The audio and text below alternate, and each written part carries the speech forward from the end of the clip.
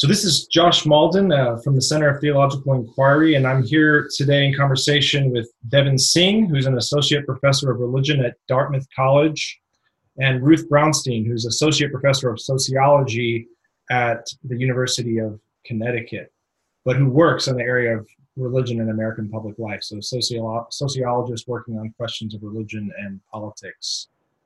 And maybe just start with Devin and then Ruthie as well to talk about the work you do in general and how it might relate to economic questions. So broadly speaking, my work looks at the conversation between religion. In particular, I focus on the Christian tradition and Christian thought and theology in particular, and ethical discussions and conversations within Christianity on one hand, and its interface and response to and interaction with questions of economics, money, debt, inequality. And my first book looked at money and the ways that money has influenced Christian ideas of redemption, salvation, and even divine governance of the world, and it's shaped theological claims that Christians have made over the centuries. And that sort of dovetailed and fed into this new project, which is looking at debt and both concepts and metaphors of debt and how those have shaped and influenced scripture as well as Christian tradition, but also ethical and economic ethical responses to forms of economic debt as well. And I'm very interested in the ways that debt trades on kind of ambiguities and vagueness in terms of what we actually mean when we speak in terms of debt. Do we actually mean economic debt? Do we mean some sort of vague sense of obligation, of owing to one another in other ways, which I think is, a big thing that's coming up and is going to come up in our current situation as well, in terms of the kinds of forms of solidarity and obligation that we need to maintain right now. But how that has fed into a broader culture of debt and given debt a far-reaching influence in terms of financial institutions, but also our everyday lives. A number of social theorists and philosophers and just kind of observers have noted the ways that debt has come to shape our existence certainly in kind of finance capitalism, and in the most recent decades even more extremely. And so I'm interested in unpacking some of the roots of that, and in particular how religious language and religious institutions and practices have contributed to that, have given debt a certain kind of power and influence, but also, of course, the ways that they continue to resist and speak back to and challenge the pervasiveness of debt. And so this gets into questions of debt cancellation and jubilee, ways that debt slavery has shaped understandings of wage labor and submission and obligation to political authorities. There's a variety of lines of inquiry that one can look at. So, but again, at the kind of higher level, broadly speaking, it's this interface between debt on one hand and notions of God, redemption, salvation on the other, and how they are mutually shaping and enforcing one another in Western societies. Great. And maybe Ruthie as well, kind of speak to your general work. Sure. My work overall has always been interested in looking at how there are kind of varieties of forms of ideas and cultural practices that inform American political life. And we can think about those as being varied along a political spectrum from left to right, and trying to understand maybe what makes those ideas and practices different, similar, but also sort of constantly in contestation. And also how religion has always informed American politics, whether we're looking at the right or the left, and how in some moments historically we've associated religion more with one side or the other, but that it's always present on both sides and every side at the level of ideas and practices, as well as more generally at the level of American political culture and the kinds of ideas and categories that sort of are shaping how politics play out in the background. My last project was an ethnographic comparison of two activist groups, one on the right, the Tea Party movement, a local group associated with that movement, and a local, more progressive, social justice-oriented, faith-based community organizing coalition. And through fieldwork with both of those groups, I was able to really get at some questions about how activists across the political spectrum understand their work, in the context of an often alienating and very unequal political process that they felt excluded ordinary citizens. But then how, despite those differences, they ended up kind of doing politics and activism quite differently, shaped by really different understandings of democracy, citizenship, and the role of religious pluralism in particular in American political life. One of the things that I became really interested out of that project that's taken me much more centrally thinking about the role of money and the economy more generally was thinking about how those groups approached questions of economic inequality, and particularly questions about taxes and, for lack of a better word, sort of welfare state politics. Particularly the Tea Party we associate with thinking about taxes. They were a movement that was originally organized around being an anti-tax movement, although they were much more than that. And I ultimately decided that I needed to do an entire project that just looked at questions about how Americans understand and disagree about taxes. And there's been a lot of work on that question for sure. But one of the things that often doesn't get asked is how the actual practice of tax paying becomes freighted with different kinds of moral meanings for Americans historically and contemporarily, how those meanings are always multiple at any given time, how it, we can understand tax paying as something that is sacred, that defines us as citizens. This is something that is especially visible during times of war, during moments like now, where, the government we feel that we have to send the government resources. It's our duty as citizens to support a government in order to protect all of us. But it's visible during other times as well. And that in addition to moments like that, where tax paying is sacralized, we can also see moments where tax paying is considered profane or taboo. And that happens, on the fringes of political life among groups like very anti-statist kinds of groups like radical libertarians or anarchists, or, those are the ones we often think of first, but also on groups on the left who are really concerned about the kinds of things that tax money is being spent on. And so my research now is exploring kind of the diversity of those ideas about tax paying, both sort of among most Americans, how that's happened at the center of our political discourse, how we've thought about tax paying and done tax paying, but also at those political fringes in an effort to see the tax paying in its multiplicity.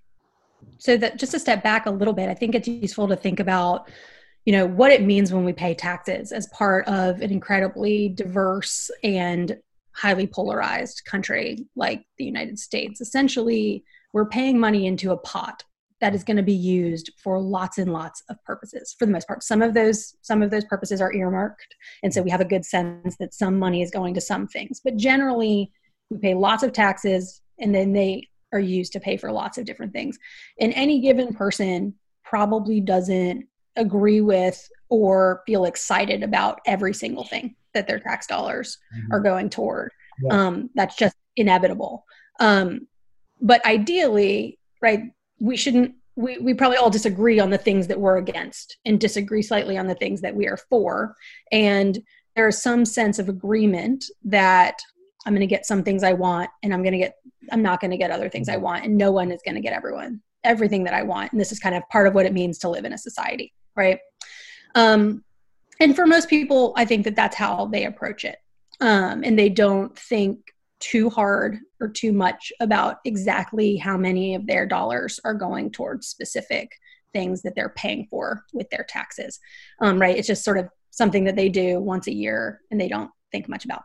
But some people think a lot about it. And most of the people that think a lot about it are doing that because, for one reason or another, they're morally disgusted or offended by something that their tax dollars are paying for.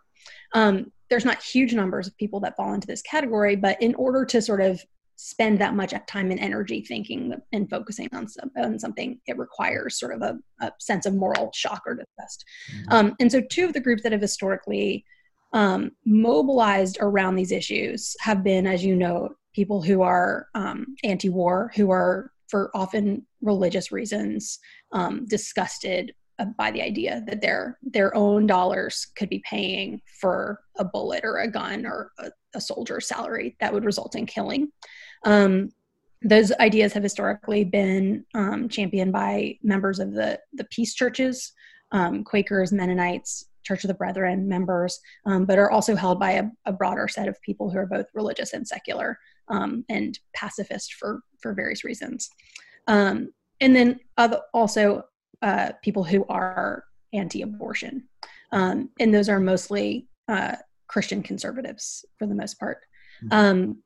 Now, one of the main differences between these two groups is that for a very long time, abortion was not legal. And so people who were against abortion essentially didn't have to worry about the fact that their tax dollars were going to go toward paying for abortions.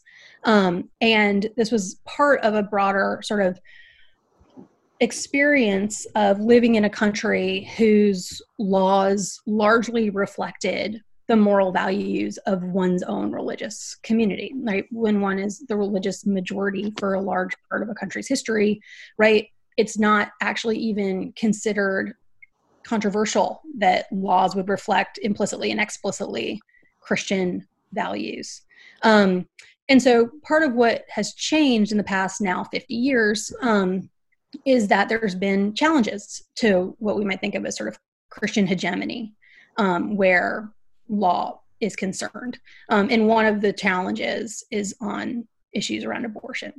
And so after Roe v. Wade made abortion legal, this caused a huge amount of concern among Christian taxpayers as they framed themselves, who now worried that their tax dollars were going to be used to support abortions.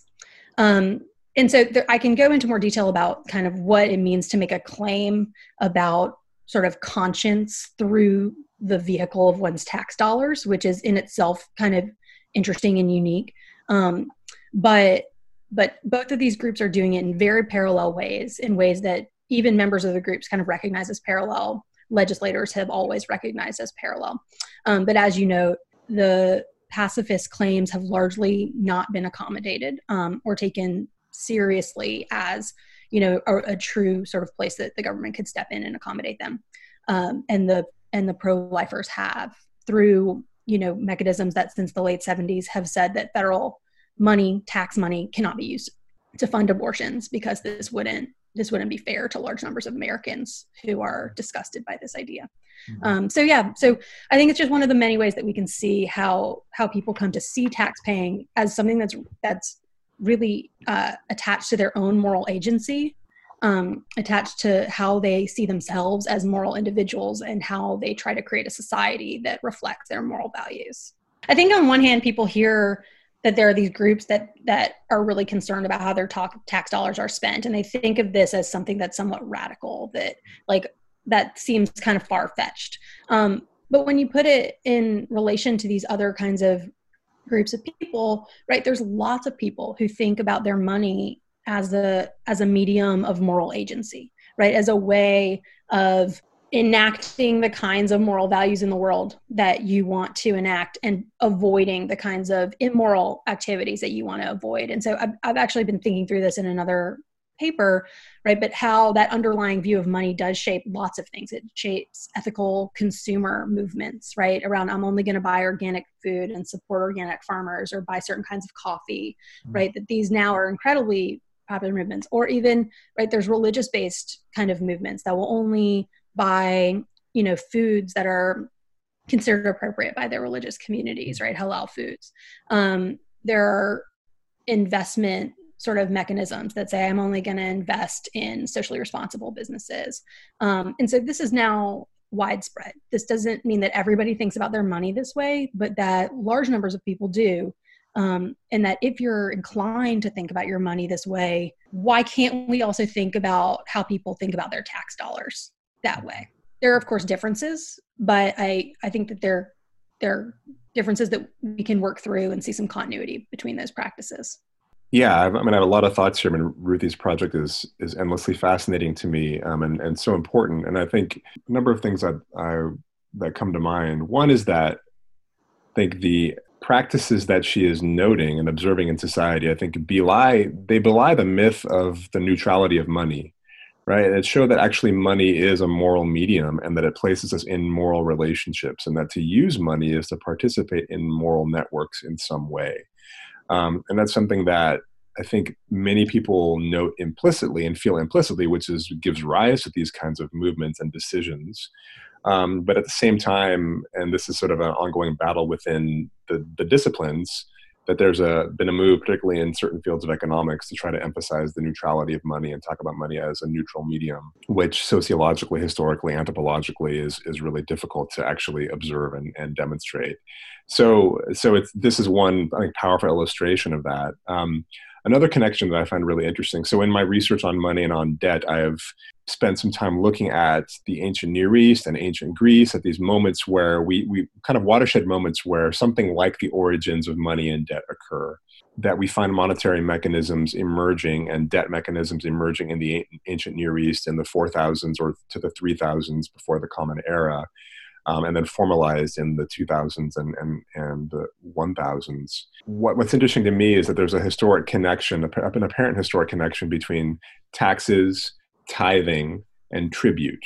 So all these three mechanisms overlap in some ways. And so taxes, of course, rendering some sort of standardized notion of a proportion of your resources to the government, tithing as doing this to a divine figure in some way. And then tribute is typically in some situations of sovereignty and empire where you're offering gifts or money or resources, but it's not as standardized or as formalized as taxation. And it might also be to a foreign power, to an occupying power.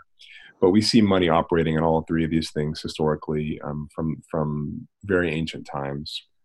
And there is, at least one particularly influential theory of money in terms of where it comes from that is connected to at least to coinage, to an ancient Greek sacrificial system where offerings were made on behalf of the people to various deities, and then monetary tokens were sort of disseminated as a way to sort of mark people's participation in these civic rituals of sacrifice that then could be offered back to the authority to pay off debts and to pay off certain obligations. So there's a potential historic connection. And even, again, there are debates about this, even if we can't prove it historically, within the imagination, within our sort of cultural baggage, if you will, around money and sacrifice are very connected. And so this idea that Ruthie has noted about having a moral concern about the kinds of offerings we're giving to the government in the form of taxes is very much related to what we see emerging in religions in terms of what is the destination of our sacrifice. When we offer this, whether it's money, whether it's some sort of blood offering or food offering in terms of non-monetary societies, what's going to happen to this? Where is it going to go? What kind of influence is it going to have in the spiritual realm? What is God, or what are the gods going to do with it? How is it going to potentially bless us or affect us in some way? There's this pattern that we see that's been with complex civilizations for millennia. So this case that Ruthie is illuminating is really interesting within that kind of longer tradition of humans being concerned about what has become of their resources, but also how is it sort of interacting with authorities, whether those are political authorities, spiritual authorities, deities, governments, etc. And what then are the kind of implications for the human communities that are participating in those kinds of practices? So a number of really fascinating overlaps there that I see that I think are really, really interesting and perhaps are even part of the kind of historical memory of religions within America as they draw on things like Christianity in particular, with its notion of sacrifice and its notion of offering to God and to the church, right? I think that's got to be there in the mix, in the kind of static of people's minds and the anxieties as they're these sort of fraught decisions about what has become of our resources and what is the government going to do. And so, yeah, I think there's a lot there that's just super, super, I think, important to illuminate. That's so helpful. And I think that we're going to have to talk a lot more about some of these issues. But one of the things that I'm finding interesting and trying to work out myself is that, right, in some of the examples that you gave, particularly sort of the tribute, right, is that you kind of there's a specific thing that you're giving money over to, and you kind of have a sense of what that money is being given to, and in sort of the language of sociology. So the sociologist Viviana Zelizer writes a lot about how people think about money, and one of the things that she highlights is that people are constantly earmarking money. Right. So they're sort of setting aside some money for some purposes and some money for other purposes. And those things have different meanings, even if it's just one big pile of cash, right? That people, to your point, that money is not just this impersonal, fungible kind of thing, that it constantly is given meaning by people. And I think the same is true in the context of tax paying, which is that even though we're maybe paying one check to, on April 15th, for our federal income tax, and that money is going into general revenue fund that's going to be funding lots of different things, some of which we're really enthusiastic to support and some of which we might be more reticent, right? One of the questions for me is how people come to lift certain uses out of that, right? And either sort of symbolically earmark those things as being especially troubling or something that they're especially proud of. And I think that that's one of the ways that tax paying is more complicated than something like tithing or like charitable giving in a modern context, right? Where we can say, I'm going to give this amount of money specifically to this purpose, and I have complete control over where I'm going to send my money, where I know where that money is going to be used for. And so, I think that that's a tension in general to how lots of Americans think about sort of, I'd rather pay less taxes and have more money to give to causes that I think are appropriate, or to give to my church, or to give to these charitable organizations, or to use on my family in the way that I think is appropriate. But I think that a lot of what is at stake there is not just whether I have the freedom and autonomy to spend money in certain ways, but also whether I'm able to pinpoint exactly where my money is going in the end. And those two things, I think, intersect. And so I'd be curious if there are kind of examples in your work, right, from these very different contexts where there's that ambiguity about where money is going that gives rise to some kinds of discomfort. Yeah. That's a great point. I think that's really important. I mean, and part of it, I wonder part of it if it's not simply a sort of religious versus kind of political, but if it's also an issue of kind of complexity of size of organization and, sort of layers of bureaucracy. I mean, I can imagine people's concerns of even how they're using their money still sort of being a small level parallel to this, where if there's a large sort of set of funds and one wants to be sure that the church is using it well. And we do see this in the early church of concerns about the right use of funds. I mean, the language around what a responsible shepherd, a responsible pastor involved in the early church, a surprising amount of it was these very mundane sorts of practices of what it meant to be a good steward of the resources. Sort of right up there with what it meant to be a good steward of the souls of one's flock. So there are concerns about embezzlement. There are concerns about wastefulness. There are concerns about using money efficiently. And what's interesting to me is how this is kind of drawn in parallel to God, that God is not a wasteful spender, that God uses resources effectively, even with this language of the kind of the prodigal son and the prodigal father, that God is abundantly generous. But at the same time, that generosity doesn't sort of fall on bare ground and weight and has some sort of waste, but that whatever God sort of sets out to accomplish with divine resources will come to fruition eventually. So there's this really interesting language of resourcefulness, of efficiency, of using resources well, whether they're cosmic, spiritual, or monetary.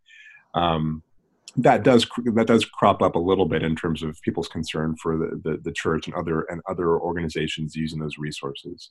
But yeah, this question of opacity, I think, and the distrust of political authority, I think, are absolutely qualitative distinctions that need to be maintained, that I think you're right to highlight, that are there. Another issue that came to mind when you were talking that I think is fascinating is, and this relates a bit to anthropological conversations around the gift, but I think also connect with money, that there's often a perception in communities that, when you give a gift, that there's a bit of you that remains in that gift. There's a trace of you in that.